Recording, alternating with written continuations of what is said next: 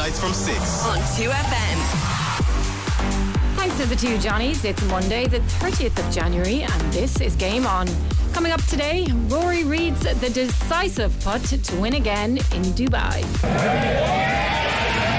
He's done it. Wonderful stuff from McIlroy. And what a start to the year, a winning start with a birdie finish.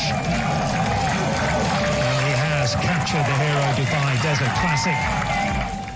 More on that with John McHenry shortly. Meanwhile, in Gaelic football, Peter Canavan and Austin O'Malley are with us as the Allianz League returned at full tilt. Opportunity for Roscommon. The ball is knocked forward. Could be a goal here, and it's buried into the back of the net. Roscommon get the goal. Flashed into the back of the net, and it's Ben O'Carroll, the UCD student who drilled it low into the back of the net. And the Roscommon fans, well, they're in full voice now. He's had a terrific day, Ben O'Carroll. He scored the opening 2 points of the match on his league debut, and it was at the end of that move to drill the ball low into the back of the net, and that should be it in favour of Roscommon. Plus in soccer, Stephen Kelly on Everton's new manager Sean Dyche, and that tackle on Evan Ferguson. Ferguson plays to March. Fabinho half stops him in his tracks, but Brighton get it to Ferguson. Poor challenge from Fabinho through the back of Ferguson. Yellow card for the Brazilian. If you look at it very closely, that could easily be a red card. That's endangering the health and safety of an opponent. He was nowhere near the ball. No, it's awful. Nowhere near it. Man and ball and man. It was all man, I'd say. Anyway, if you want to get in touch, you can text us on 51552 or tweet at Game On 2FM. Game On 2FM. Welcome along. We've a busy show because it was a busy weekend of sport, and as we usually do on Mondays, we're going to start with our sporting highlight. Mine was Rory McIlroy beating Patrick Reed, and I know that essentially he didn't beat him, he came first, he won the tournament, but he did beat him into second. And the fact that the good guy won, I like that. Every sport, I think, needs to have that villain and the hero, and Rory, for me anyway, is the hero. And he's not a hero for everybody, because not everybody likes him, but I think in this case it would be hard to not choose him as the hero over Patrick Reed. Yeah, it probably is the hero now because he's come out so strongly in defence of the PGA Tour, and he was so anti-live, and he's standing up for most things right, I suppose. I think that's maybe what has turned plenty of people for him. I was probably always a fan, but that's probably stems back to maybe underdog against the person that's winning all the time. Why would you think people are not with Rory McIlroy? I think in the past, because of his attitude to representing Ireland, I think that did put a lot of people, put a lot of noses out of joint. Was that not the most awkward thing of all time for somebody that's born in Northern Ireland? But I mean, that doesn't mean that people are going to see logic, Ruby. So I know, but like, when you think about that logically, like that was one of the most. Could you imagine being in that predicament? No matter which way you side there, you're going to insult a lot of people. Yeah, I think he's won back a lot of fans though over the last while because of his stance on live, and this year it feels like there's way more people rooting for him than there has been in the past. Yeah. But it does make me wonder, Ruby. Austin O'Malley's with us as well. We're going to bring him in a second. When it comes to sport and having the good guy and the bad guy, and there's loads of different examples. If you look at Messi, Ronaldo, there was the Johnny Sexton, Ronan O'Gara. I don't know which was the bad good. Were you the bad guy in racing? Depends on whether you backed me or not, and whether I won or fell. Good guy, bad guy. Oh, I don't know. What's the famous line? Good guys don't win. Oh, I like that. You're a winner. Good guys don't win. Yeah. Was that the famous line? Was that a line in one of those movies or something? That's like something along those lines anyway. I can see that being attached to you, Ruby. Don't get the prom queen, is that what he's saying? But would you oh, Lordy, has the good guys finished last, Ruby? Same thing. Good guys don't win, good guys finish last. Same meaning, I just turned it around to my phrase. Do you think you were that guy though? What do you mean, was I the villain? Yeah. As in not nice to my rivals, competitors? No, just kind of perceived as being the villain. Not necessarily the villain, because as I've said numerous times on this show, once I got to know you, you weren't that bad. Oh yeah, what's his barks worse than his bite? Yeah. But I don't know, was I the villain? I probably wasn't the friendliest in the world, but I was doing a job. I wasn't overly worried about my I don't know, Marie, you kind of have me on the spot here. I don't know, maybe I was a villain, to be honest with you. I don't look back and think I should have been nicer. Tell you the honest truth. From a neutral, Ruby, I think looking in edge, I would say. I always thought you had a really, a serious edge in terms of being, an ultra kind of competitor and that. So maybe that can be. And I think it's nice to beat those guys. Yeah, absolutely. So you probably were always riding with a target on your back, but edge would be a word I would put into the same lexicon. Yeah, and I suppose, Austin, I look at people and I probably look for the people with an edge, now that you say it. Yeah. I do. I would have looked at that bite. I mean, pick the good guy between between Johnny and Ronan. Like the two of them are of an age. Yeah. There's no, so like, there's not that one of them is a good guy. It's a Ronan O'Gara fan or a Johnny Sexton fan. Like the two of them had unbelievable edge. Like, I mean, you can look at it and say, Asher, the Gooch was a lovely fella, but the Gooch had some edge to him too. So did Henry Shefflin. Yeah, but I guess when you're thinking of villains in, say, Gaelic football, you're looking at Diarmuid Connolly kind of thing, Another You're not putting me in the same bracket as him, though, are you? No, I'm not. No, not to your face anyway. Austin, did you have a sporting highlight? I did, yeah. I suppose it was an action-packed weekend, and Rory's obviously stood out as well. I suppose looking at Djokovic and yes, speaking of bad guys. Yeah, speaking of bad guys. But even looking at the FA Cup yesterday, Mitoma's goal against Liverpool knocking them out. But I think probably Saturday evening in Castlebar, Ryan O'Donoghue's finish in injury time, his coup de grace to snatch something from that game for Mayo, particularly they're under new management coming in, and they were under serious pressure to get something out of that. And I just think in terms of the character that he showed to step up, it's probably something Mayo missed last year in terms of he was injured, but he had shanked one prior to that, and I just thought it was great courage to step up again and take it on. So he would definitely be my sporting highlight, I think, of the weekend. In a strange sort of way, my sporting highlight was probably Editor de Geet winning the Clarence House Chase. To watch Josh Moore, who got a bad fall during the summer and broke his leg, and the fat in his femur leaked into his blood system, and he looked like he was going to die, and he spent weeks in intensive care in hospital in Aintree, and then was moved from there to London. And like the word was that Josh was not in a good way, and he wasn't, and he eventually turned the corner and made a full recovery. Now he's never going to ride again, but he is assistant to his father Gary, and to watch him walking in behind Editor de Geet after he had won the Clarence House on Saturday, you kind of thought, yeah, good guys do win. Wow, that's amazing. Incredible. Yeah, that was my highlight. Okay, that was a good one. Right, will we move on to back to my highlight again? It feels like it was yesterday, but it was actually this morning. But I think just because a lot has happened. I was sitting yesterday watching the Golf Channel, and I'm thinking Round 3 live. I'm thinking this is Sunday. Yeah. So how is it Round 3 and live? Well, I'm the exact same now, and even the tennis, though it happened yesterday morning, it feels like it was days ago. Well, John McHenry is with us on the line now to talk about Rory McIlroy sinking that 15-foot birdie putt on the 72nd hole to pip Patrick Reed and win his first start of the season in thrilling fashion at the Hero Dubai Desert Classic. John, did you enjoy it as much as we did? Oh, it was fantastic. I think the drama was building all week, and obviously for Reed and McIlroy to come down the closing stretch, and fair dues to Reed and putting it up to McIlroy, but for McIlroy to respond then, obviously, for everything that has gone on, I think it really would have been one of even McIlroy's highlights. I think you nailed it there, the drama that was building all week. And even though it wasn't maybe the big deal that everybody made it out to be, it was still a lot of drama. There was a huge amount of focus, and those two, John, were pitched against each other over the whole weekend. Yeah, I think there's a longer history there. I think Reed is a very controversial character, but he seems to play brilliantly in adversity.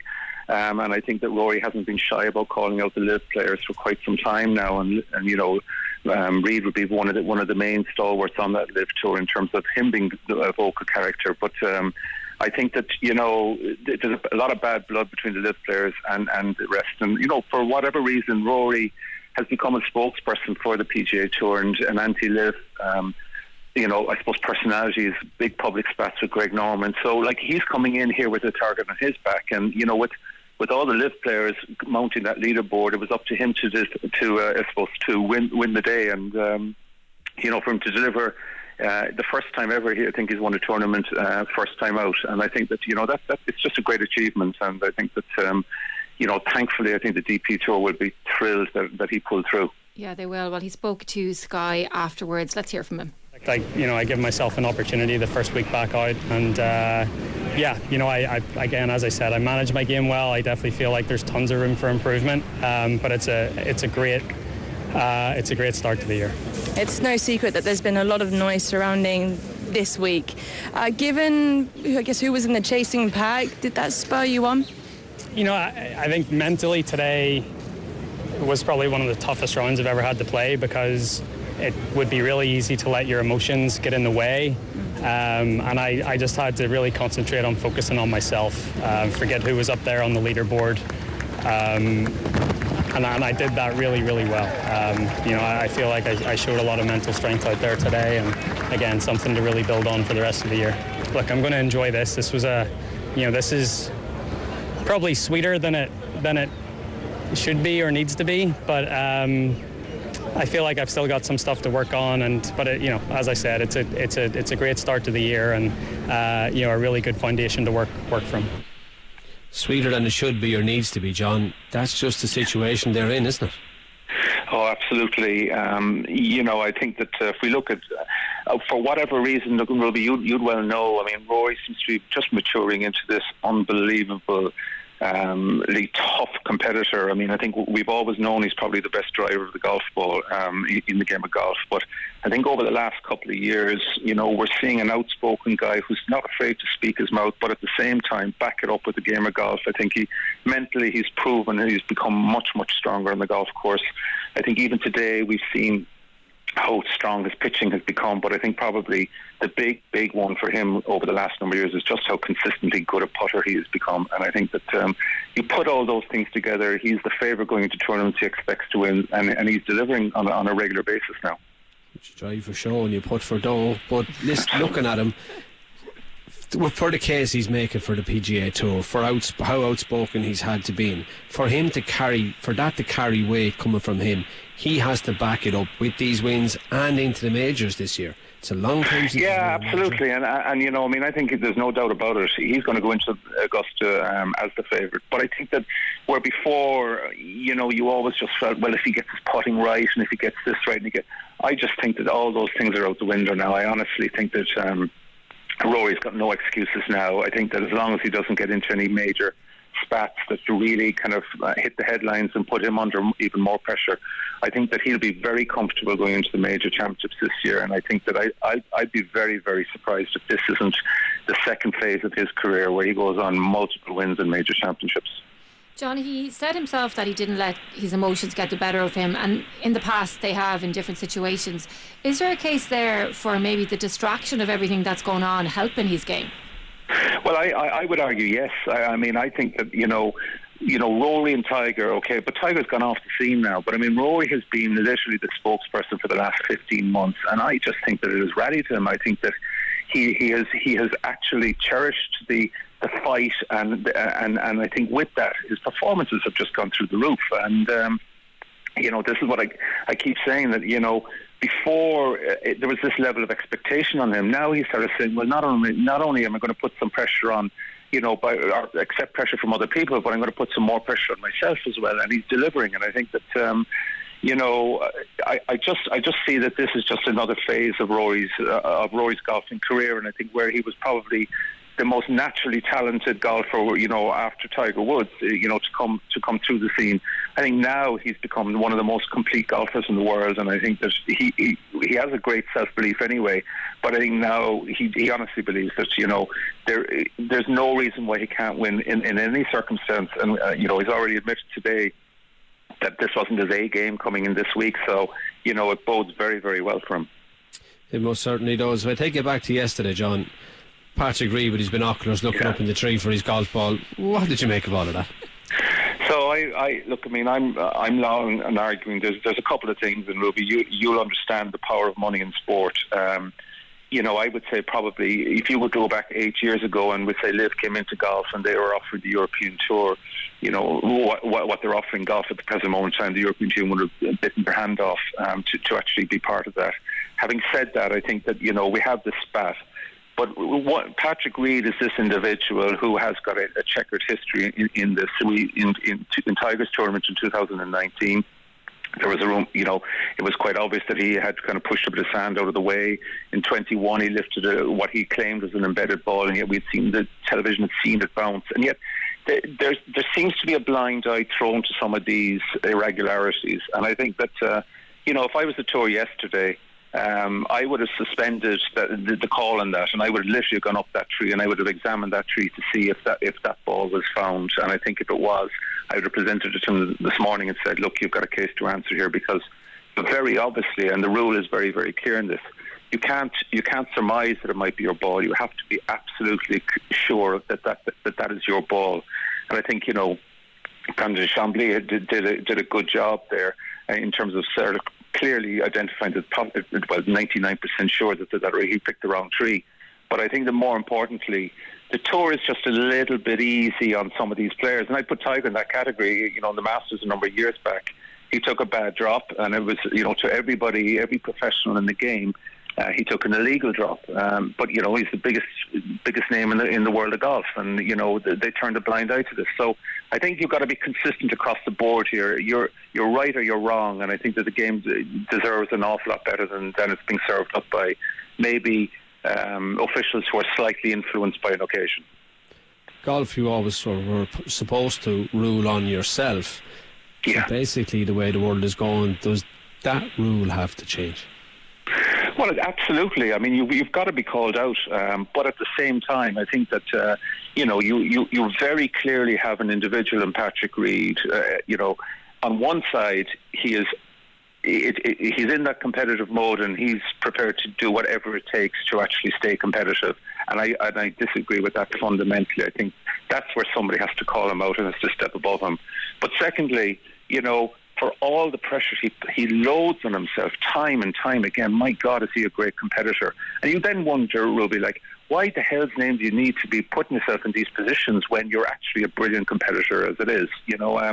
So I personally think that, the way Reed is going, he's going to get some sort of a massive suspension at some point, John, from the game, because he's doing it too regularly.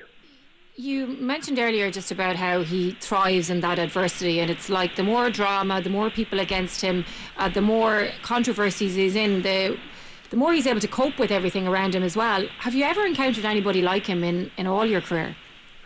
I think you would definitely have found people who have always used the rules to their advantage. I think that Seve would be a great person, never a cheater, but certainly somebody who understood the rules absolutely and maximised the potential of them. But I think that, in Reed, even with his most recent defamation suit against the PGA Tour, here's a guy who just goes literally out on a limb and is almost brazenly challenging people to obstruct him. And I think that... I don't think it's good for the game, because I think that, the players don't want to call out players like this because they don't want to alienate themselves against, and it's not their role. Yes, they can point out the fact, and Rory would be the first to say, I think that was wrong. In fact, in my opinion, I think if Rory, was playing with Patrick Reed yesterday, and if Rory knew that ball went up the first tree, let's just say an official said to him, I'm pretty sure it went up that first tree, I think Rory wouldn't let Patrick Reed get onto the 18 tee box. He's that type of a character. But then again, the show goes on, and this is a show, and this this was attracting headlines, and at times the headlines are more important than actually the honesty of things. Even when you just rewind a few days, the fact that he would go up and expect Rory McIlroy to say hello to him and shake his hands, just given that he'd subpoenaed him only a few months before on Christmas Eve, when he should be enjoying the time with his family. What does that say about a person that they think that, we could still be pals after this? It's so strange. Yeah, it's funny, because I just think I just think he's in his own world, and I think that it's the world according to Patrick Reed, and he just believes that he can do whatever he likes, and I have to say I've always been a phenomenal fan of Rory McIlroy, but I just think that what he's taken on himself in the last number of years, the honesty which he's approached things and how he's called up things, he has, not only does he have you got to remember, in his early career, he would have loved, maybe the opportunity if his career wasn't going well to actually get all these millions and millions of dollars that Liv are playing out. But having said that, he's taking on not only, all of his friends who we'd have played Ryder Cups with, but probably he's taking on, a real tough component in Greg Norman, who has finished his career and has got all the money to shout and take on any legal challenges that might come his way. And I think that he hasn't shirked, he hasn't moved away, and it's just an awful pity that maybe the tours themselves take more ownership of that space, because the likes of Patrick Reed is just the person maybe this week, and next week it could be Justin Johnson, even though Justin Johnson is a gentleman. Rory will have a lot of battles to fight. Austin O'Malley's with us in studio as well, and he is a performance coach. When we're talking about Patrick Reed there and the fact that he just seems to be so comfortable in the chaos of the world that he lives in, able to perform, is there some sort of a scientific term for this?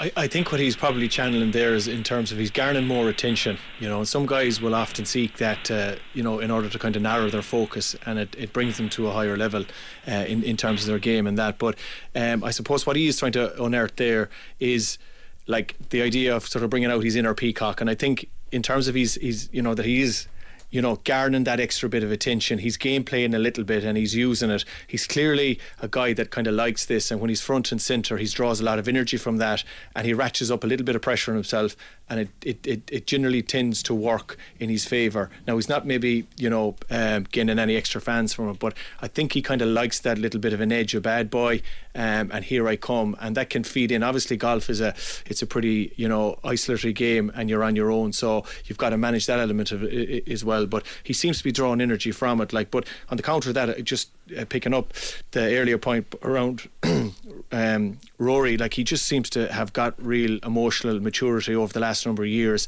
and I think that's served him well. It probably, as an athlete, it takes you a while to get that, and there's many things you'll go through maybe from a mental skills framework before you kind of get to a level that you are that kind of emotional black belt and you're emotionally secure. But he seems to be able to deal with things a lot better.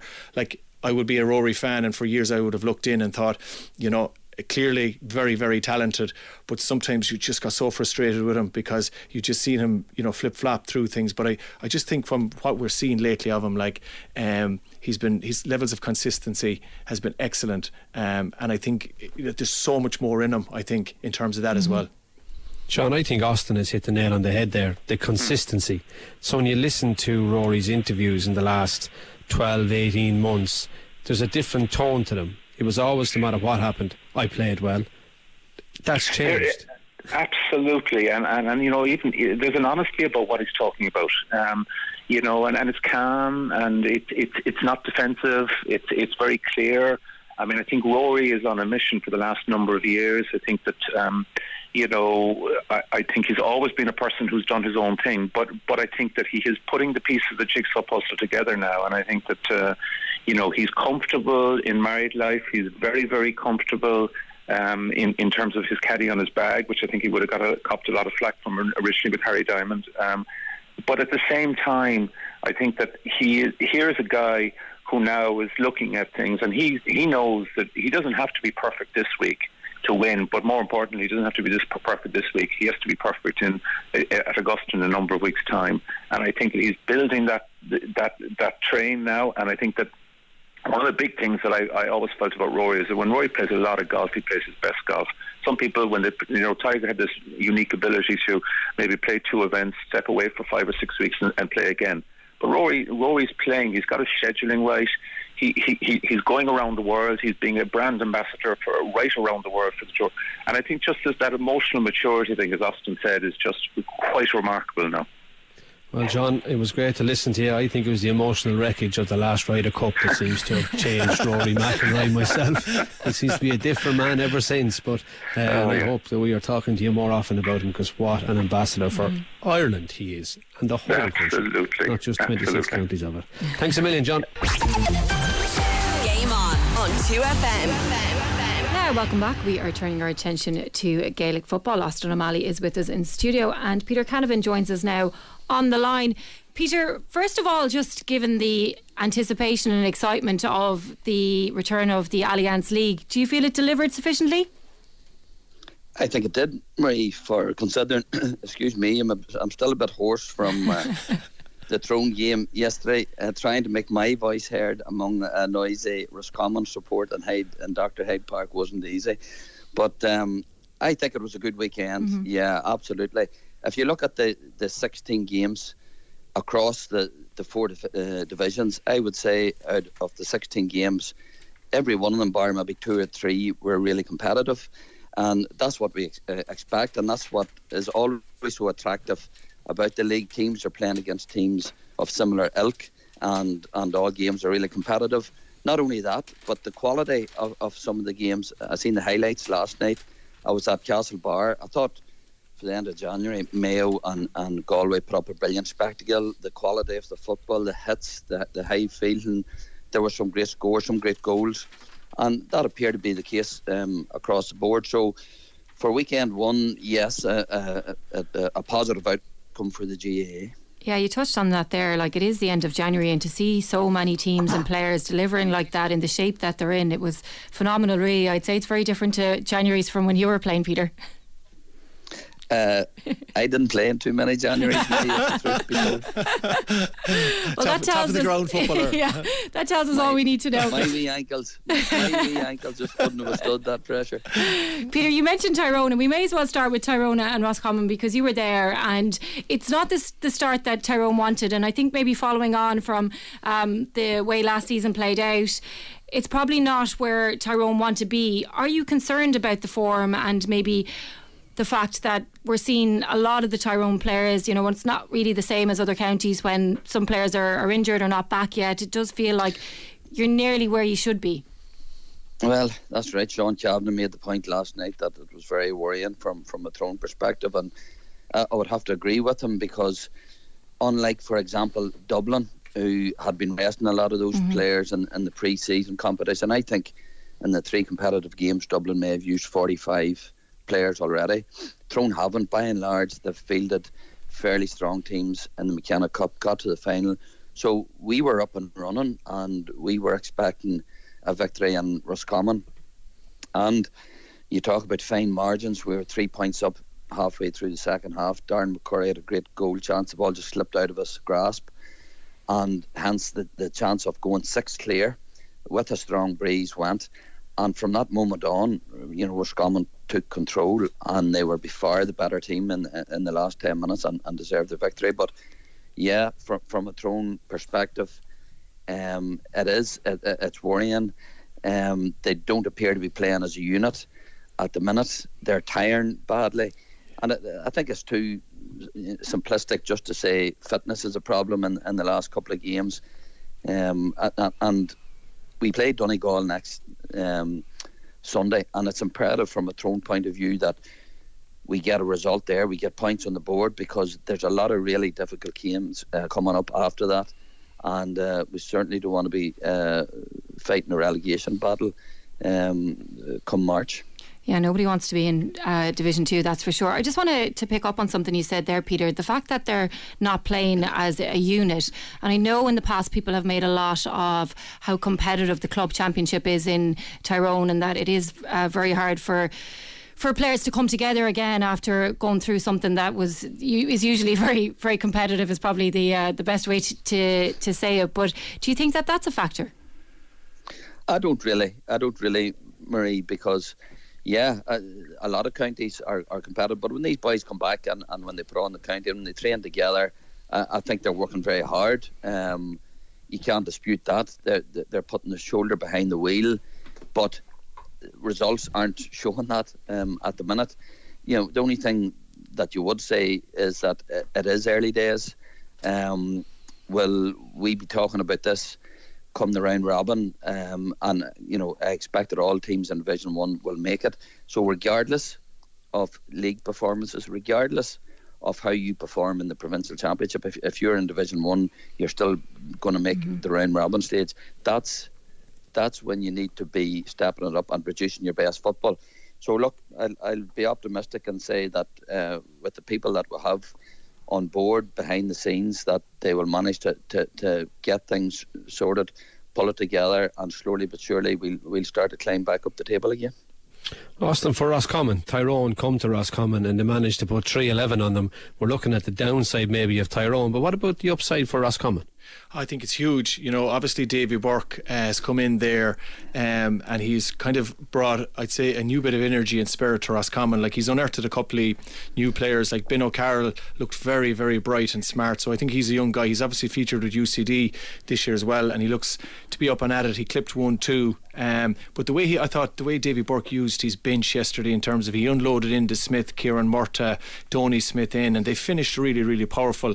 I think the fact that they managed to put 3-11 on Tyrone, you know, and they seem to get a lot of space, and just, you know, we normally associate Tyrone defence as being teak tough and kind of claustrophobic, but I thought they punched holes in them, you know, a little bit too easy, and there wasn't enough of heat on the shooters at times. So, like, I think Davy Burke will take huge energy from this, and all of Roscommon will, in terms of the way they have managed themselves and gone about their business. They played a lot of great football. Even the performance of Niall Daly from wing back, he ghosted up the field and kicked 3 unbelievable scores. So, you know, he's been a real mainstay of their, you know, I suppose their bigger performances in the last year. So they can take huge energy from that. Like Roscommon, I think, looked at a stat this morning. They've only had 2 victories in their last 18 Division 1 league games while they've been up there. So to get one on the board straight away in Division 1 is big, you know.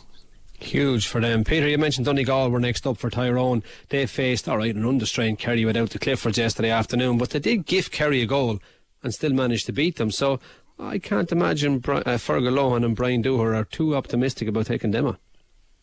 No, but the only thing is, Ruby, that they know these Donegal boys inside out, because so many of them, we've had serious clashes at underage level down through the years.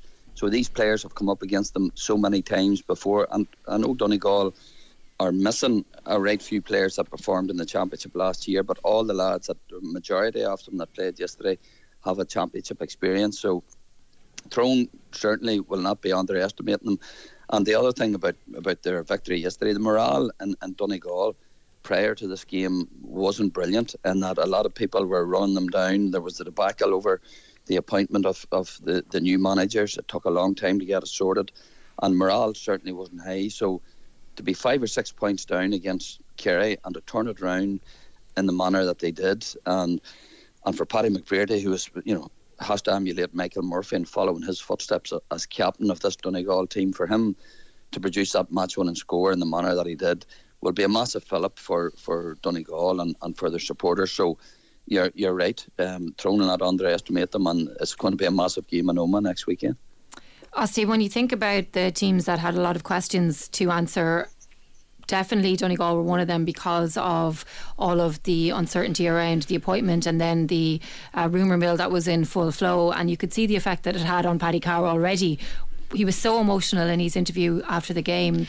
I'd say, just given all of the noise from outside, just getting that win on the board, getting the points, and seeing the players as well, you know, you could see they were emotional too. It just meant so much to them. Absolutely, yeah. He was quite emotional afterwards, you know, something we don't often see, I suppose, a man of his experience and, you know, what he has been through before with you know, in club seasons and what he's done. But like, it's a huge win for them, because obviously, as the guys alluded to there, like, it was a winter of discontent in terms of Michael Murphy stepping away, and as Peter alluded there was a debacle around, you know, it was really kind of protracted process of getting a manager in place, and then there was, you know, definitely noise coming out that, you know, the player group wasn't happy and all that. So to actually get a victory there, and in the manner they done it, and the fight and the spirit they showed, is huge. And like Paddy Carr referenced in the interview after as well, like, he was, you know, to give these young guys the freedom to go and express themselves, and there was a bit of sort of you know, that kind of up and at it at the end there, where they just kind of took the shackles off and cut loose. And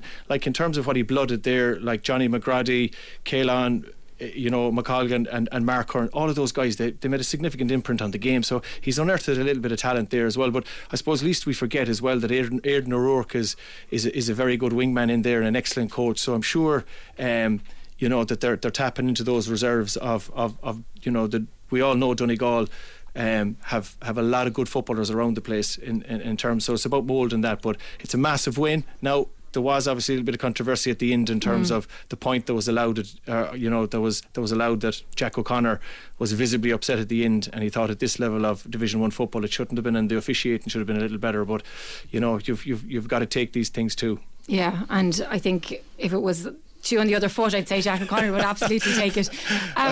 Peter, just one thing that came to light over the weekend was that Jim McGuinness has taken a few training sessions with Down. They are due to play Donegal in the Ulster Championship when it rolls round.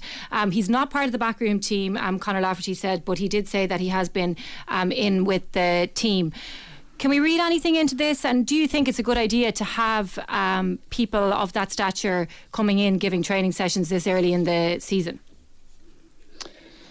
Well, it is early in the season, but when you have someone of Jim McGuinness's calibre and stature willing to do that, I think you'd be foolish not to take him on board. And if he's prepared to help out at this stage, and I suppose what Down are hoping that if he gets his foot in through the door, if he sees that the players are applying themselves and responding to his promptings, then there's a good chance that he might come back and that he might be more involved. So, you can see where Conor Lafferty and the Down men are coming from. So young. And plus, the other thing you mentioned, it is Donegal that they're playing further down the line.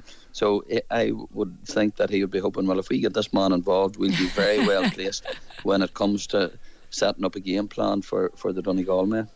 Take every advantage that's going, Peter, isn't that it? Every little bit of nugget you can get, just rob it. Austin, you mentioned Ryan O'Donoghue with the... Sorry, Peter, go on. Sorry, Ruby, I was going to say it's all about getting the nose over the line, but you know all about that. I'm telling you, anything that's going, any bit of info you can get, you just cannot have enough of it. I'm telling you, Marie. Nice. Austin, you mentioned Ryan O'Donoghue at the top of the show and his late equaliser for Mayo. But will Galway have headed back across from Castlebar thinking, how did we let them back in? Probably, yeah. I suppose they coughed up a bit of possession cheap at the end, and it was a game that, looking on the balance of it, you probably thought with what Galway had out and the firepower that they had around the place, that they probably could have left Castlebar with the win. Pádraig Joyce did look a little bit disappointed at the end. It's a game they probably should have seen out. As I said, they gave the ball away quite cheaply in the end.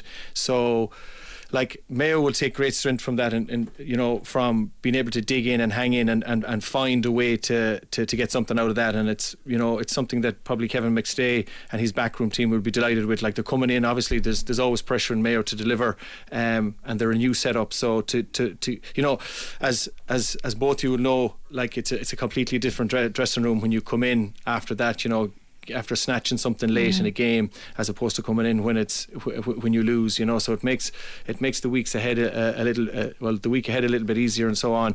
But certainly I think Galway will be a little bit disappointed that they didn't probably see it out. Peter, given the conversations around Mayo heading into this league, the fact that they have so many different coaches in their backroom team, there was an expectation that we might see a different type of Mayo team when they headed out into the pitch from a style of play point of view. Did we see a different Mayo, do you think?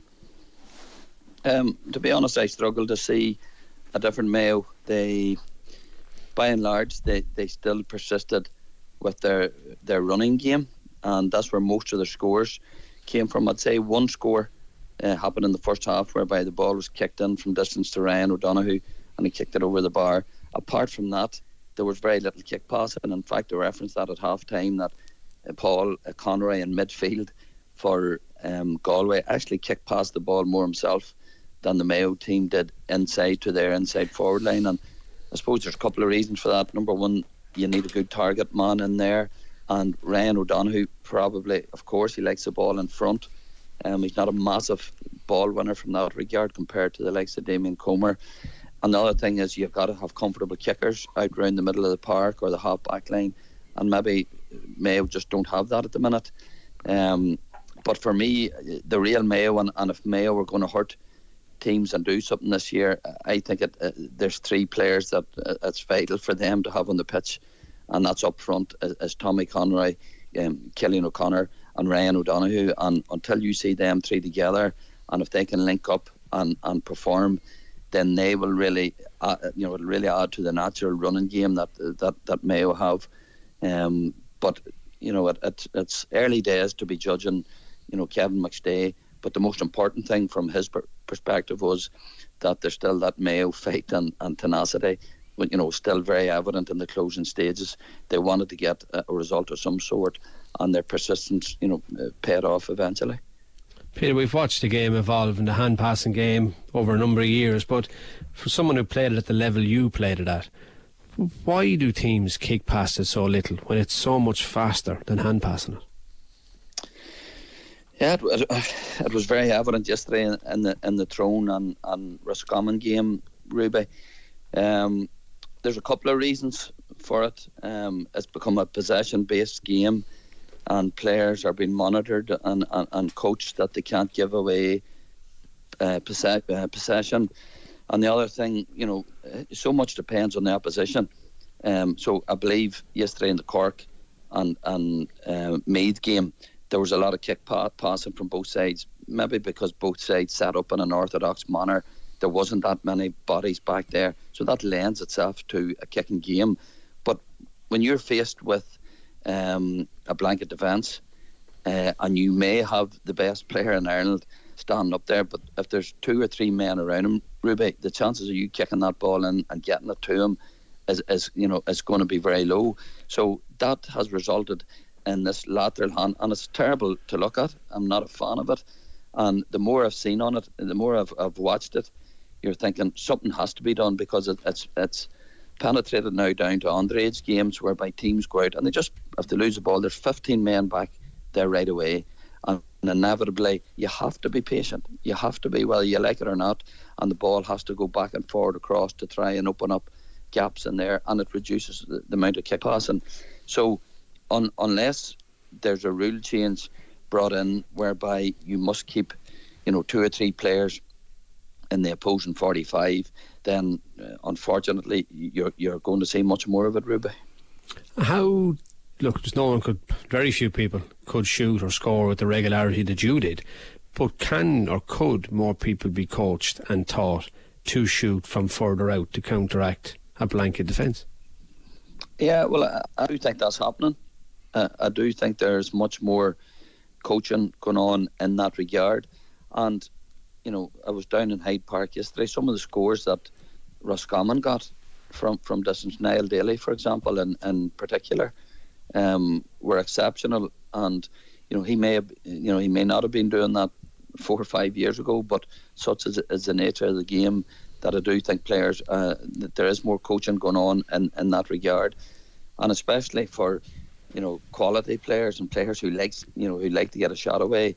If you're in closer to goal and you always have 3 or 4 men around you, then it's inevitable that you're going to come out further out the field to try and get a bit of space. Darren McCurry did it, for example, in the second half. He kicked a great score from around 45 metres out because he was getting more space out there rather than closer to goal. So to answer your question, it's so much to do with the way opposing teams set up, and you must be able to vary your game plan. If you want to go out just with the one tactic, teams are going to suss onto that, and it can be very easily rectified. So you must be able to vary your game plan, and as a player you have to play the occasion, you have to play what's in front of you, and likewise you can't be as one-dimensional now maybe as we used to be back in the day. So it's definitely much more thinking and required to get the better of your opponent, to get the better of the opposition. We haven't mentioned the Dubs yet, Osti, because they're in Division 2 obviously, but they're still around. They were out of the blocks on Saturday night against Kildare, and I guess we hadn't seen quite a lot of the players that we were expecting to see throughout the pre-season competition, but a lot of them were out in show on Saturday against Kildare, and it just felt like they were maybe getting some of the rust off, really. Yeah, look, I think watching the game, you kind of got a sense from early on that they were going to win the game, and it really felt that they were kind of keeping Kildare really at arm's length for a lot of it. I think probably the big moment was the Finton goal early on. It kind of set the tone, and they settled into their stride though. But looking at Kildare, they came at them hard going down the home straight, and they I think they outscored them 6 points to 2.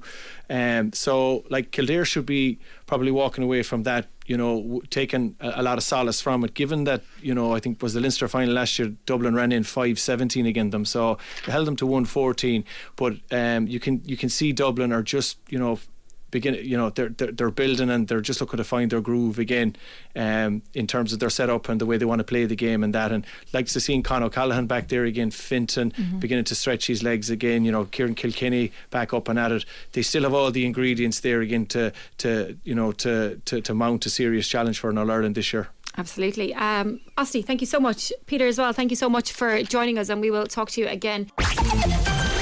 Game on 2FM. Welcome back. It is time now to talk football, and Stephen Kelly is with us on the line. Stephen, Everton have got their man, Sean Dyche. It's official. Yeah, I know. I think it's been in the pipeline for a little while. There was a few names banded about Bielsa and stuff and all, but just you felt that wasn't going to be a good fit for what they needed straight away. And Dyche, who comes in with a wealth of experience in that league, in a team that's been in turmoil before, being able to steer the ship. So you kind of feel like it's a steady hand to come in and kind of look after them. But, he's got a big task on his hands, because this is so unsettled with so many different ways. And I'm sure the fans would be happy enough, but I think they see themselves as a big club, and I don't know whether they're going to think he's a long-term fix for what they want, but he's someone that can definitely come in and kind of sort things out at the moment, I think. Stephen, is he just steady the ship, tighten things up, get a few draws and build, keeping them in the Premier League?